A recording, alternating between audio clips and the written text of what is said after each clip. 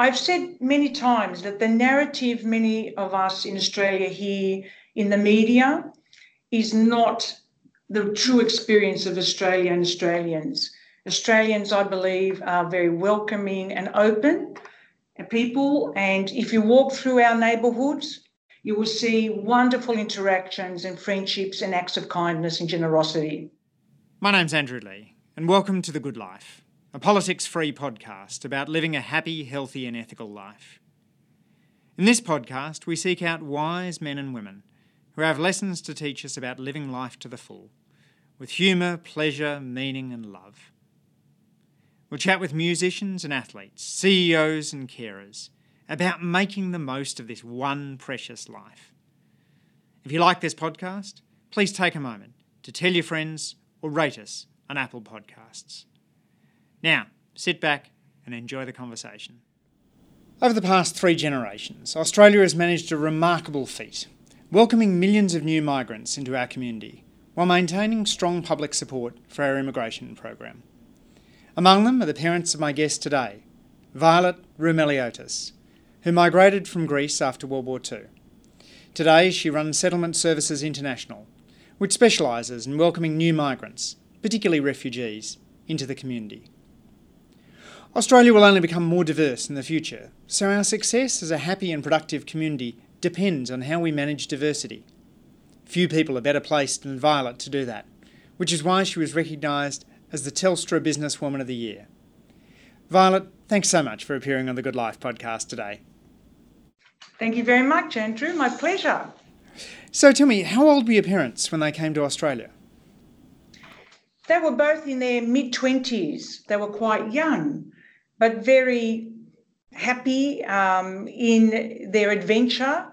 But as you know, many who came in the 50s came here because they were seeking a better life. And your father had studied dentistry when he was in Greece, but wasn't able to pursue that when he got to Australia. So ended up starting a corner store instead, I understand. That's right, he did, with Mum. And they ran a number of successful businesses over their working lives. How did they settle in? Was it all smooth sailing for them? I would like to say yes, but not really. They did have the advantage of the fact that there were a number of family members here from my mother's side and people from the same town that they were from, that Mum was from. So they did have people who had settled and were able to take them in and support them for a while, help them financially until they were able to, find their feet. So at that time, we didn't have settlement services. So community, and particularly their own communities, supported each other in that way.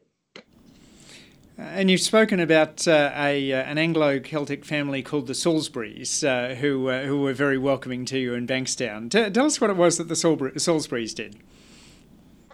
All right. Well, I'll just say, so my parents' life started in Bankstown. Mum's brothers had bought a milk bar called the Three Brothers, and Mum worked there, and that's where they had their engagement party and married.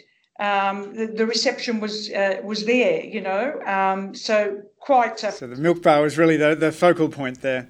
It certainly was, and that was in Bankstown, and then they bought their first home in Bankstown. And it was their family home for Dad's life, where he passed away when he was 64, about 30 years ago. In fact, today is the anniversary of his passing. And Mum, thank you. And Mum is a sprightly 88, in good health. And we only just 2 months ago sold that family home in Bankstown. Which was something, her whole life she lived there. She knew all the neighbours, and we have wonderful memories there. So next door to Mum's home in Northam Avenue were the Salisburys, and they were this absolutely delightful family. The parents and 2 daughters, Kylie and Kim, and their brother Jim.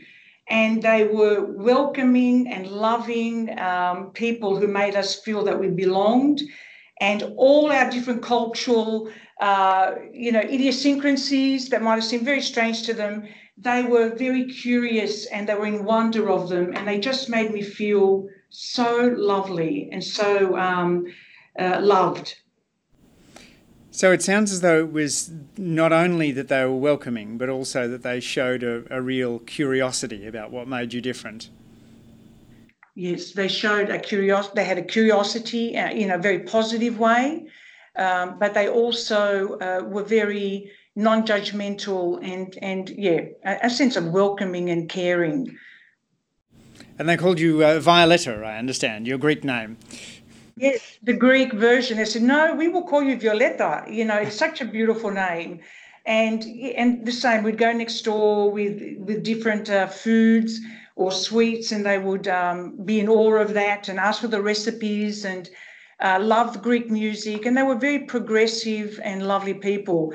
And the Salisburys are now, Tom Salisbury is 95 years old.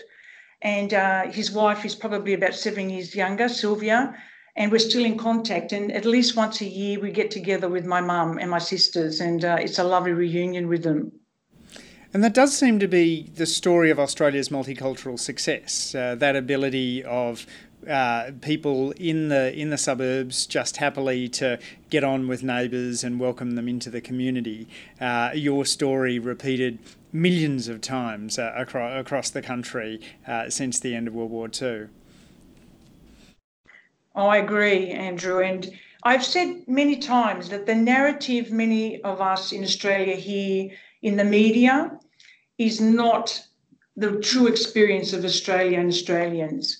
Australians, I believe, are very welcoming and open people. And if you walk through our neighbourhoods, whether it's north, south, east or west, you will see wonderful interactions and friendships and acts of kindness and generosity. It fills my heart. Yes.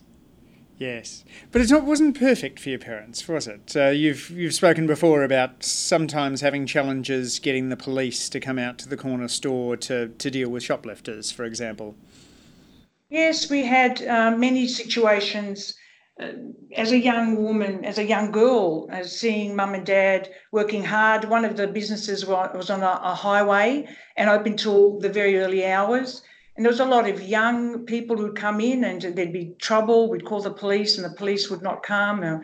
And there were many situations where it was quite overt racism because my parents were Greek, they wouldn't respond.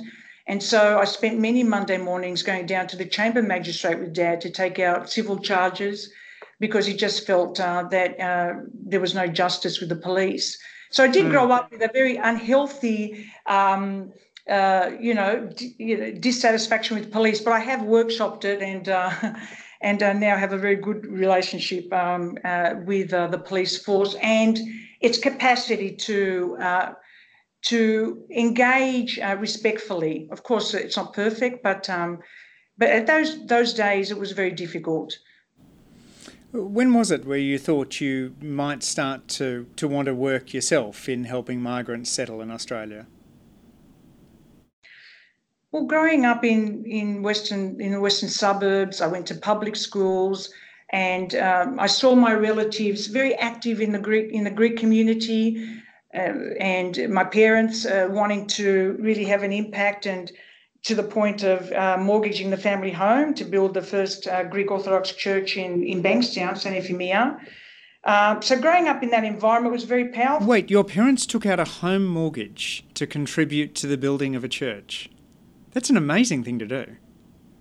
It was. It was an amazing thing as a young girl to see them building a business, building a family, and building community. And with all the difficulties, and you can understand, the language challenges and financial, of course, they still felt that it was their obligation and responsibility to build a hub next to us where community would come together. And that was the way that they felt that they could contribute. And today it's a great legacy. It's a thriving parish in Bankstown. Wow. I'm sorry, I interrupted you. You were talking about how you got into settlement services. Well, I think growing up in that environment, just seeing, their commitment to community, and always the message was that it's very important that we give back, that we live in society with other people, and we should be generous with our time and assist in any way. And so I learned all about social justice in action.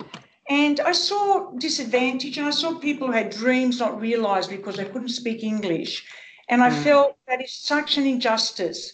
People, intelligent people who had an opportunity for an education or for a vocational career and to be mentored, they would be doing amazing things, and yet they were languishing in jobs where there was no future or no excitement or passion.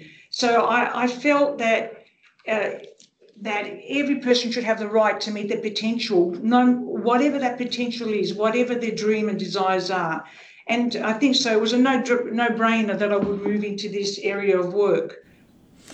But you studied sociology and history at the University of New South Wales. Not exactly the sorts of subjects one might study if you were going into business. What made you choose those subjects, and what's it like to run a business as a humanities major? What did that study give you? I think for me, a general education around, when you place yourself in the terms of the world and the universe and where we've come from, understanding history and learning from it is very exciting to me. And my dad was a great reader. He loved reading and a historian.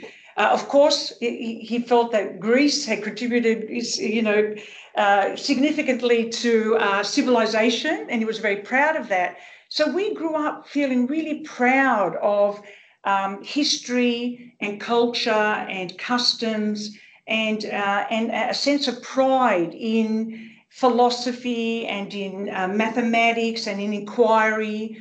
And so going to university, studying those subjects for me were very interesting, because I also had a great passion and interest in people and communities and how they come together and how they support each other and how the tribal elements of it. So, for me, there was many opportunities at university to explore all of that and to read and open my mind. Violet, can you tell us the path to starting Settlement Services International? No, well, there's a story there, Andrew. Settlement Services International was established in 2000. So long after I finished university, after university, I worked in a number of organisations, and I came to Settlement Services International through its member organisations, because I was a CEO of one of them. And I was on the board and chair for a while. And then I moved away and worked in the criminal justice area at the time when SSI was formulated as that name, established as that name.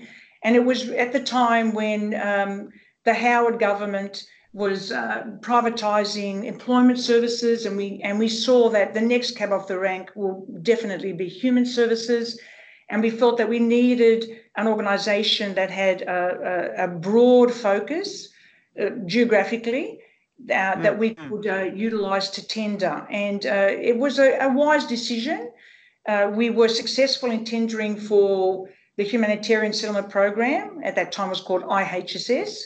And we kept that contract for 5 years. When we had to retender in 2005, we were unsuccessful. Navitas was successful, the ASX sister company, and we were 5 years in abeyance. Being optimistic community workers, we thought we will wait for 5 years and try again. And so we did retender, and we were successful. And that's when my part of my history, I guess, or my story with SSI started as their CEO. So that was around 2012. You had pretty big staff growth through that period, I understand. What are the challenges of dealing with an organisation that's growing so rapidly? Oh, they're wonderful challenges to have. I have many more grey hairs. It was at times frightening in terms of the growth. Because we had been unsuccessful and, for 5 years in abeyance, what, if nothing else, we learned from our mistakes, and we thought we can't just have one contract. We really need to expand and diversify our funding base. And who would think that it would be so successful? So when I started in 2012, we had about a $9 million turnover and 60 staff. And today we're close to 1,000 staff and about $120 million turnover. So the biggest challenges were about being able to ensure that, the basic things, of course, to meet our contractual obligations, to ensure that we have the right staff in place and the systems, to ensure that our staff are safe, and of course that we're meeting our clients' needs, that even though we had good contracts, they were contracts that were very specific. And what we wanted was to always ensure that we were also listening and meeting the needs of our people, not seeing them as clients for a particular program. And so this is, I think, what really drove us. And we looked at innovative models. How are we going to be able to do this? How can we add value to what we're doing, further to what we're contracted to do? Who else can we bring in? How can we strengthen our sector? How can we have some thought leadership? How can we try innovative ways of approaching this? How can we broaden our impact? All those questions, were running in my mind. I had the great fortune of being able to build my own team, so bring in people and build strong, engaged and bright and intelligent, well-performing teams, people coming in and working together. And the main ingredient was passion, a sense of social justice and having a common goal. Did you have particular mentors that you drew on through that incredibly rapid growth phase? I mean, going from 60 employees to 1,000 is transformational for the organisation, I imagine. Oh, very much so. And also dealing with your stakeholders and how people are seeing this growth, because initially there was a lot of joy and happiness that a not-for-profit was succeeding and growing. And then as we got a bit bigger, there was then, the smaller organisations, because of competitive tendering and the nature of our funding now, which has done so much damage, Andrew. It's just extraordinary, the damage and the toxicity of competitive tendering and the way government contracts services. So we had to work really hard to keep a connection with community, to say we're still listening and we're part of community, and we want to work locally and fund local organisations. All of those really important principles were critical in my mind. And of course, for my sanity, absolutely, I had people, first and foremost, my poor husband, who had to sort of listen to me at the end of the day, and he's a good listener, thankfully. Not always trying to tell me what to do. Sometimes he does, but he's a pretty good listener. And a couple of colleagues, really good colleagues. One person in particular, Pino Migliorino, who a great mentor for me and a great colleague who supported us with the organisation. In many ways, is sort of an informal patron, but he was a great sounding board for me and someone who I respected very much, and his point of view and ideas, and he supported me very much. How did you avoid burnout through that period? I mean, you could have presumably been working 24/7. What did you do in order to maintain the sense of perspective you need to get the sort of long-term vision? I feel that I have a really good approach to this. I have a great capacity to, a lot of energy and a great capacity to put energy and time into projects, particularly when I feel that they're moving forward, they're making a social impact, that others are working collaboratively with me. It energises me so much, Andrew. You're telling me you don't need time out there, Violet? Oh, I do, believe me, I do. And so I think it was able to go home and have an environment at home that is really quite, very serene. My kids are now in their 20s. Then they were, just in, late teens. But they're getting on with their life. They're well-adjusted kids and a really supportive husband and partner and lovely family. My sister, my mum, friends. So I would, when I go home, I would, know how to switch off. I've got two dogs that I adore, and I love to walk, and that makes me feel great. I love going to the cinema, and my husband loves that with friends. So certainly doing things that bring me into that blue zone, to get rid of the adrenaline and to just bring in the serotonin and just relax a bit. So I was able to manage that really well. You've spoken before about trying to disrupt yourself as a way of dealing with business growth. Tell us more about that concept. In many ways, I had made a comment that I'm not, even with the Telstra Businesswoman win, that I'm not your traditional businesswoman or Telstra Businesswoman award recipient. And someone challenged me and said, Violet, that's imposter syndrome. Why wouldn't you be? And I thought about it. I thought, that's probably right. But I think it's probably the lens I've had, Andrew, growing up around not always being in the centre or in the majority, that there was always a difference. But I think my upbringing and my parents' sense of optimism about having a pride in yourself, in your heritage, and having a sense of, a sense of confidence in yourself and your instincts was really well developed at home. And so when I was came into the workforce, I was able to sort of, I think, apply that in a way that was very helpful. But I also learned that there's different ways of doing things, and you have to disrupt to do it. And I'm a bit, I have a high risk for appetite. My board, I think, gets quite frightened at times. But I think you have to do it. You have to give things a go. And if you have your plan, so I do work a lot with intuition and instinct, but I have learned to also look at the evidence and to surround people around me who will say, hang on, have you thought this through? How's this going to look? How are we going to fund it? What's the time frame? So to actually bring me back down to earth about the practicalities of it.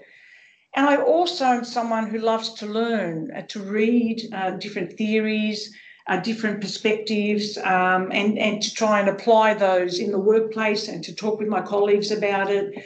And some of the models that we've introduced, like our New South Wales Settlement Partnership, there's 23 organisations, Andrew, rural, sort of regional, multicultural, mainstream, coming together and providing settlement services to those who have arrived between 18 months and 5 years. And this is the second time it's been funded.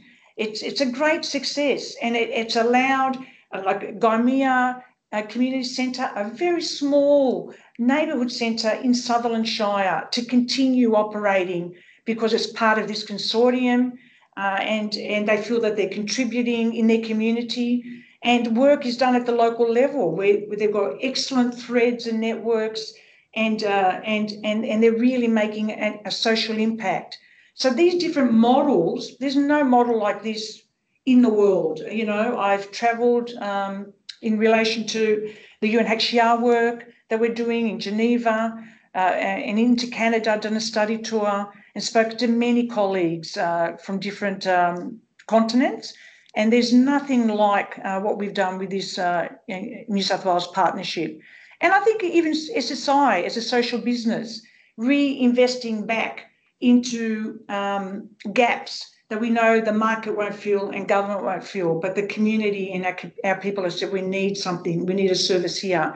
And we've worked hard to sort of try and look at interesting models to do it. Violet, many Australians know about the refugee debate from a high level, but I would suspect relatively few know about the settlement experience for refugees. I wonder if you might talk us through what that's like for a refugee who's accepted to come to Australia, starting with when someone goes to meet them at the airport. What does that look like? What does the staff member know? How does it feel for the refugee? Okay. Well, it is such an honour to do this work, and many of SSI's case managers are themselves people of lived experience. And there's one of my colleagues, a Palestinian refugee, Adam, who says that when he arrived at the airport, when he came out with his family, I think he was, a teenager, he said there was a sign with their name and a person wearing an SSI T-shirt, and they approached and he spoke to them in Arabic and welcomed them. And he said this person had a beautiful smile and a warm and welcoming voice. And he said at that time he thought, one day I want to do this job. I want to welcome people to Australia like this person and this organisation has for me. And today he leads that team. He leads the team.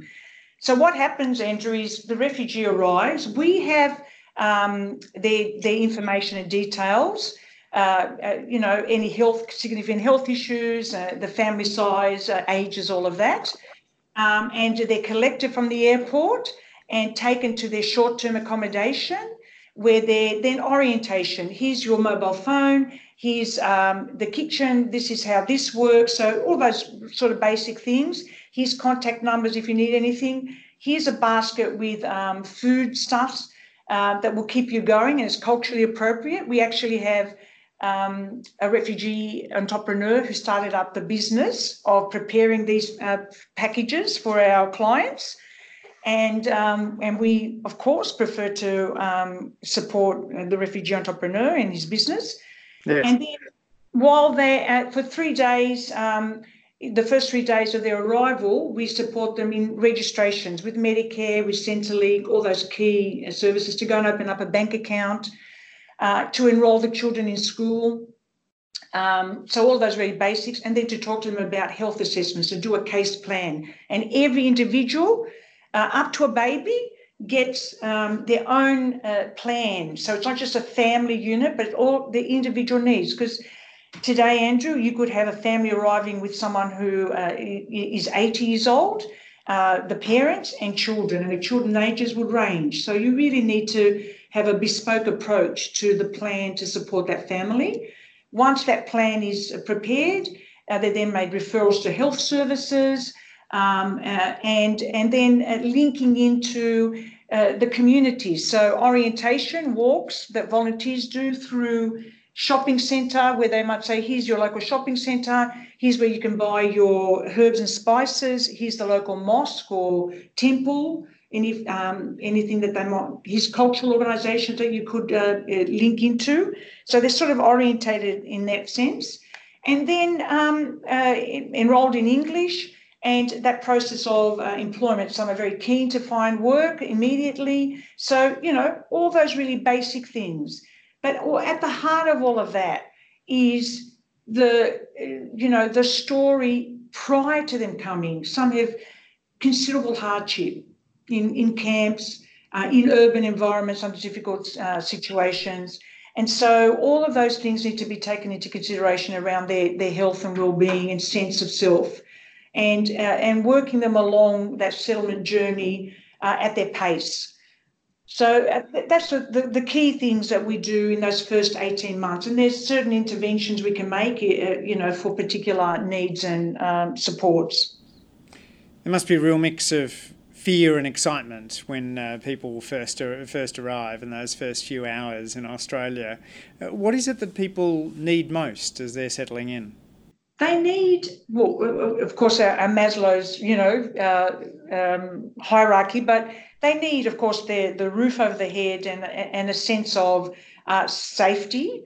But the key thing that they need, I feel, is a great advocate for them in the name of the case manager. Takes on the role of a trusted, I wouldn't say a friend, but someone that they know is there for them, who understands them, their language, their culture. And that trusted professional who has a code of conduct, who's trained, understands how to support them in self-determination, in pushing them a bit. Come on, you can go out and do that. I'll come on the bus with you once, but after that you can do it yourself. And also providing them advice. Look, there is a service here that I feel you'll get great advantage if you go, and maybe I'll assist you in improving your English so that you can, find the job that you want. So that case manager is their advocate, their friend, the person they confide in, and that's critical in then helping them trust when they go out further afield, and then they link into community, the school community and cultural environments, and then they can slowly build their own friendships.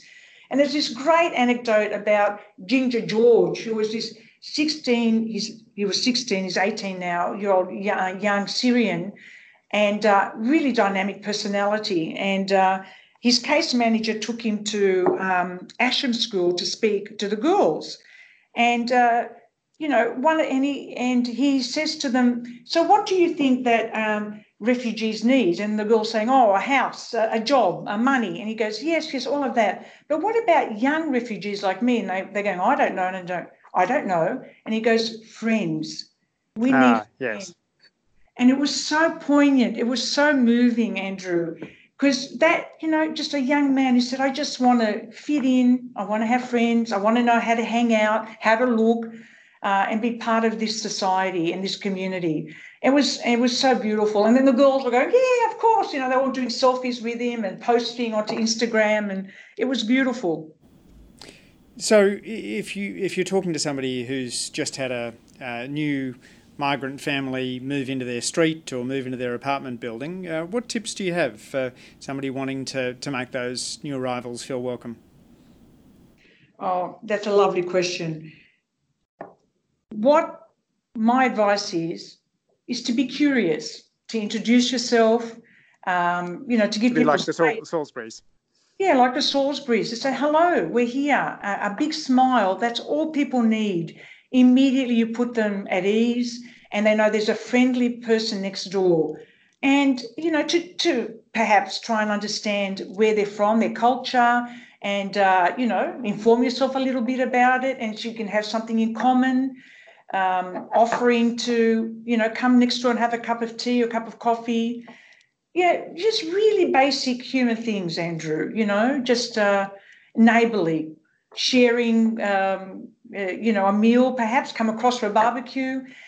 We have a community kitchen, and we started the community kitchen because when we supporting asylum seekers, many of them were the young men and women out of the detention centres, many of them were very lonely, didn't have family here. And we felt that we really needed to do something for their mental health so they could get out and make some friendships and interact. Because many just sat, they didn't have money, they just sat in their room on their own. There was a lot of mental health issues. So we started this community kitchen where local businesses donated foodstuffs and they would come and cook and then share a hot meal together. And that grew and grew. And now, and I would like to actually invite you to come to one. It runs fortnightly, and we can have 200 people, 250 people come. And it's there's refugees and asylum seekers, but there's also community. We have a barber who comes and gives free haircuts, people who come from Sutherland Shire and come and volunteer in serving the food. There's a community garden. So it is about just engaging on very simple things. At the end of the day, we have a lot more in common than we have differences. And from the perspective of new refugees, what is it that tends to surprise them most about Australia? What's most unexpected? The weather really gets them, of the humidity and the heat. So they remark on that. They love Australian people. They say they're very friendly. They find Australians very friendly and open, so that they comment on that. They love the they talk about the streets, how wide they are, and probably obviously in the suburbs where they live, because they've obviously not been to Glebe or Newtown, but the streets and the greenery, the gardens. So they're the things that they talk about that really surprise them. The community that we're settling into, Armidale, Andrew, the Yazidi community,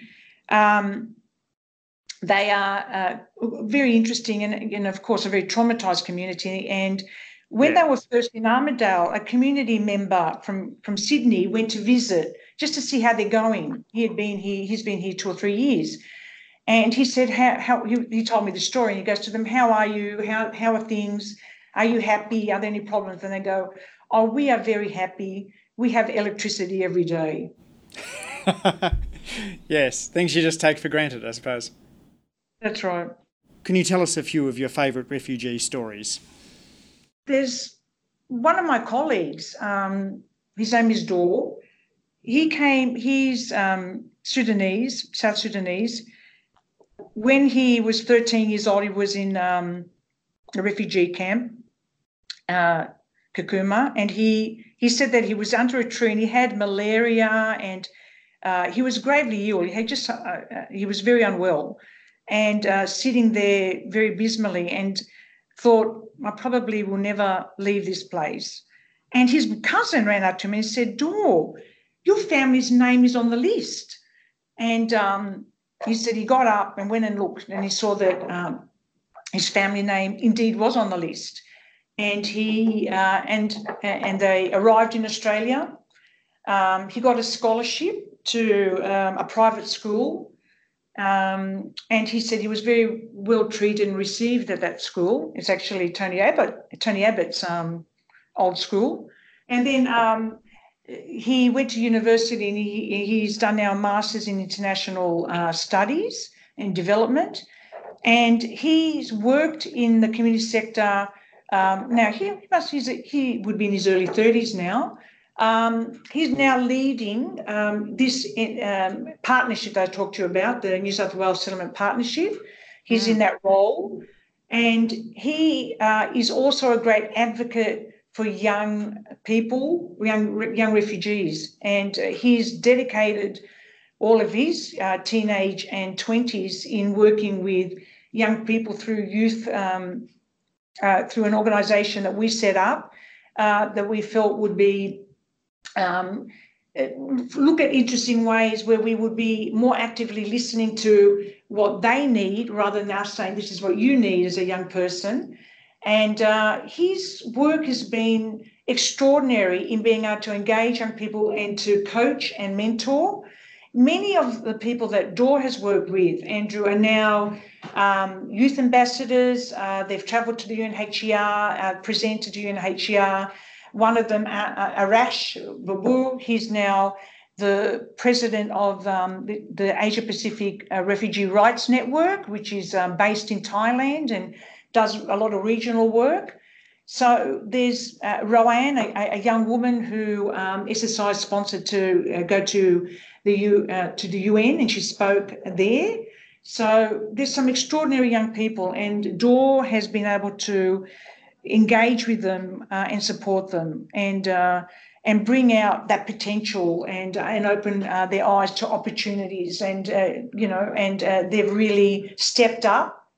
They're ambitious and they're bright and they're extraordinary. And Dor is this amazing man who has contributed to others, and he's also created a great career for himself. He sounds an extraordinary young man. I imagine too there's many refugees who look to their skills in traditional handicrafts to build a business when they arrive in Australia. Yes, what I found was, remind me very much of the migrants arriving in the 1950s and 60s. When we, would do these plans, as I spoke to you about, one question, what we noticed was many, when we said, what did you do before? They'd say, I ran a business. And I thought, wow, of course, a lot of our refugees come from countries where there is no welfare state. They have to be enterprising. And so what we did was we developed a tool, and the case managers would ask them, have you ever run a business? And if they said yes, we would ask, would you like to try and start up a business here? And those who said yes, which the great majority did, were then sent to our Ignite program. We set up a program of enterprise facilitators who supported them to start up their own business. And it was very much about the refugee entrepreneur driving it, certainly not being handheld. They were supported in terms of being able to get through the red tape, of course, that you require in a country like Australia with a lot of regulations. But a lot of they had to go out and check the market and do a lot of work themselves. And now we've supported 170 businesses to be started up and are trading in New South Wales. And it's such a great model that we've licensed it, and the Canadian government bought a license. And earlier in this year, we trained an organisation, the largest organisation in Vancouver, settlement organisation, ISS of BC. And they're running the program now. And they have, I think within 3 months, they have something like 20 businesses up and running. So it tells you a lot. We had that program evaluated, and the professor from UTS, Jock Collins, wrote in his evaluation that by all accounts, this program should have failed because refugees, they don't know the language typically, they don't know the market, they have no networks and contacts, and they have no capital. But somehow they make it work. And that is about their drive and their aspirations and tapping into their strengths, because they come with a lot of experience and strengths. Do you have a favourite of the refugee businesses that have gone through that program? Oh, there's so many wonderful businesses. There's a magician. He is hilarious. We've had him at a couple of our events. The funniest thing was when we launched Ignite in Canberra at Parliament House, and Craig Laundy was the minister at the time. And the magician had, as you do, a very attractive assistant in a leotard. And the magician, Craig Laundy was obviously a good sport, and he stood up because the magician said, would you like to be part of this trick? Probably he should have said no, but he said yes. And he kind of tied them together, and it was quite funny. I could see the minister's advisor looking very uncomfortable. Magician, we've had... Not the ideal sort of politician photo. No, not at all. Yeah, amazing businesses, sort of retail, but also construction, private investigators, a Muslim woman running a driving school, everything and anything. And a lot of caterers, and amazing caterers. Violet, just to close out, I want to ask you a couple of questions I ask all of my podcast interviewees. What advice would you give to your teenage self? I think, very much to trust your instinct and to follow your passions. And I think it's very important to speak up when you need to, and don't be afraid to walk away from something when it doesn't align with your values. Because I think when we're younger, we get too worried about what people think. And to be proud of where you came from. It's very important. It's part of you, and to be proud of it and to use it as an asset. And I think for many leaders, the part of their leadership journey, I think that they're most proud of usually comes perhaps in the middle towards the end. But really for me, Andrew, it is very much, I'm proud of my beginnings, growing up in Sydney's rich multicultural western suburbs as the daughter of Greek migrants. And I'm forever grateful for the opportunities that came from that. What's something you used to believe but no longer do? I used to believe that not-for-profits and people from the left and the progressive people were the only ones really values-driven and aiming for social justice and social impact. And I joked that when I was a young graduate that it was punishable by death in the sector if you ever said anything good about a bureaucrat or about a corporate. And luckily today, I think I've very much changed my tune, because exercise partnerships with companies like Allianz and Combank have really shown that the corporate sector can really generate benefits that extend beyond their customer base and into the community. And although I know, like, for example, the 2019 Edelman Trust Barometer, it has revealed to us that trust has changed profoundly in Australia in the past year, and people have shifted their trust, to relationships within their control. And I think that if you look at that, and in particular with their employers, they look to their employers. And I think these big corporates have many people in their workforce who want something better. They want the company to be involved in community and make social impact and to make a difference. And I think that really drives, senior leadership of these big companies. So we've had really good opportunities with big companies, and it's really changed my thinking. Because many corporate organisations increasingly do have a mandate, to adopt business that increase social value and benefit the broader community. Violet, when are you most happy? When I'm with my family, my husband, my children, our family and friends. When I'm meeting people whose courage and resilience inspires me, really, Andrew. I went once to this network. It was a Persian women's professional women's network, and my colleagues were saying, "Violet, you're really busy. Perhaps you shouldn't go." And I said, "No, I'd like to go." And I went along, and I arrived, and there were 90 women there, so well groomed, and I presented and I spoke to them, about my story and about my career. They asked questions, and when I finished, there was a queue of about 30 women who wanted to speak to me individually, and I stayed. So I think I spoke for about half an hour, and I stayed for another an hour and a half. And every woman that came up, Andrew, they were engineers, they were PhD students, they were architects, very well educated, and their stories were, heart-wrenching in that, I work in this job and I'm not given opportunities. I went on maternity leave and I was demoted. I'm in an environment where I'm harassed. They were really quite upsetting stories. But what I said to them was, no, you need to understand that there's lots of opportunity for networks where you can get mentors and coaches, where you can get understand your rights. You can, this network is very powerful. You can support each other, and find your voice and activate your rights, and and feel proud of what your education and what you've achieved. But that for me, energizes me to see young women, many of them young women, trying their best, being knocked back, but still resilient. So that really inspires me.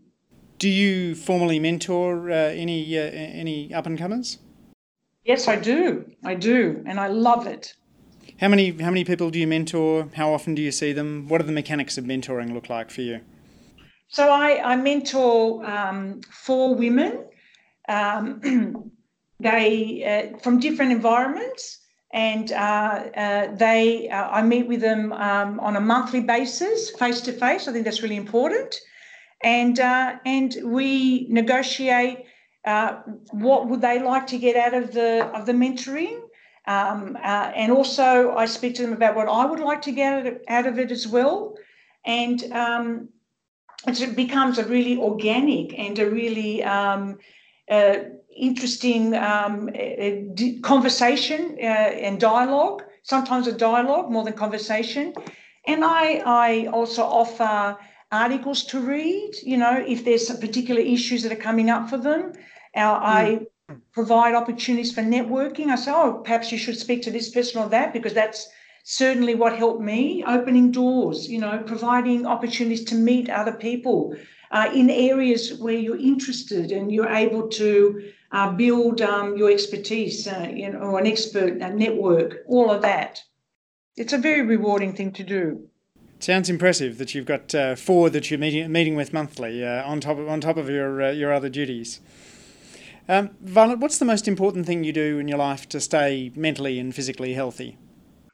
Well, having a work-life balance means that I have to not do work in the morning, Andrew. So I swap the early morning inbox clearing, and I do yoga once a week, and I do personal training twice a week, and I walk my dogs.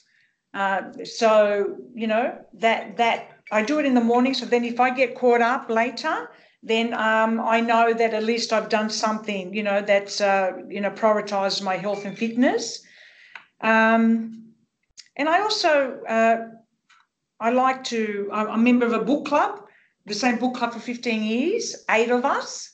We've had births, deaths, marriages, divorces in that time. And get together and we read books. And I love it because I read books that I might not normally have read. And we discuss it, and we have a glass of wine and a laugh, which is lovely. I love going to the movies as well, the cinema, and I love catching up with friends.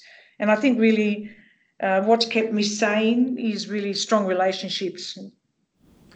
And you're also a big one on lifelong learning. You've got qualifications not only from University of New South Wales, but also from UTS, the Institute of Company Directors. How important has that training and lifelong learning been for you in your career? Very important, because it's a great opportunity to be able to test what you know and be challenged with new thinking and new ideas.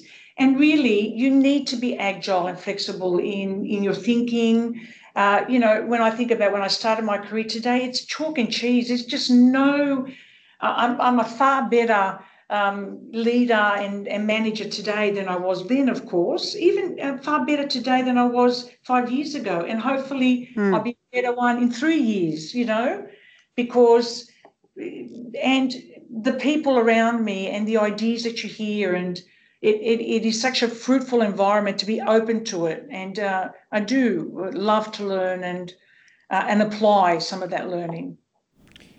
And finally, Violet, which person or which experience has most shaped your view of living an ethical life?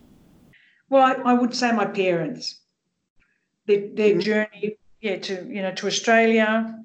They had aspirations and dreams for a life that they couldn't be realised in their home country. They worked very hard, and they always had an optimism and, a great sense of service to community. And they instilled that very much in myself and my sisters. And, I think that those beginnings have had an extraordinary influence on my life and the direction that it took, really. Well, Violet Roumeliotis, thank you so much for taking your time to share the wisdom on the Good Life podcast today. We really appreciate it. Thank you, Andrew. Thanks for listening to this week's episode of The Good Life. If you've listened this far, I'm guessing you're a fan of the show. So please, take a moment to fill out our 2-minute survey. You can find a link to it in the show notes for episode 100, the one with Jonathan Haidt. And if you enjoyed today's conversation, I reckon you'll love past interviews with Susan Carland, Sasonke Msiang and Clyde Rathbone. Next week, we'll be back with another inspiring guest to discuss living a happier, healthier and more ethical life.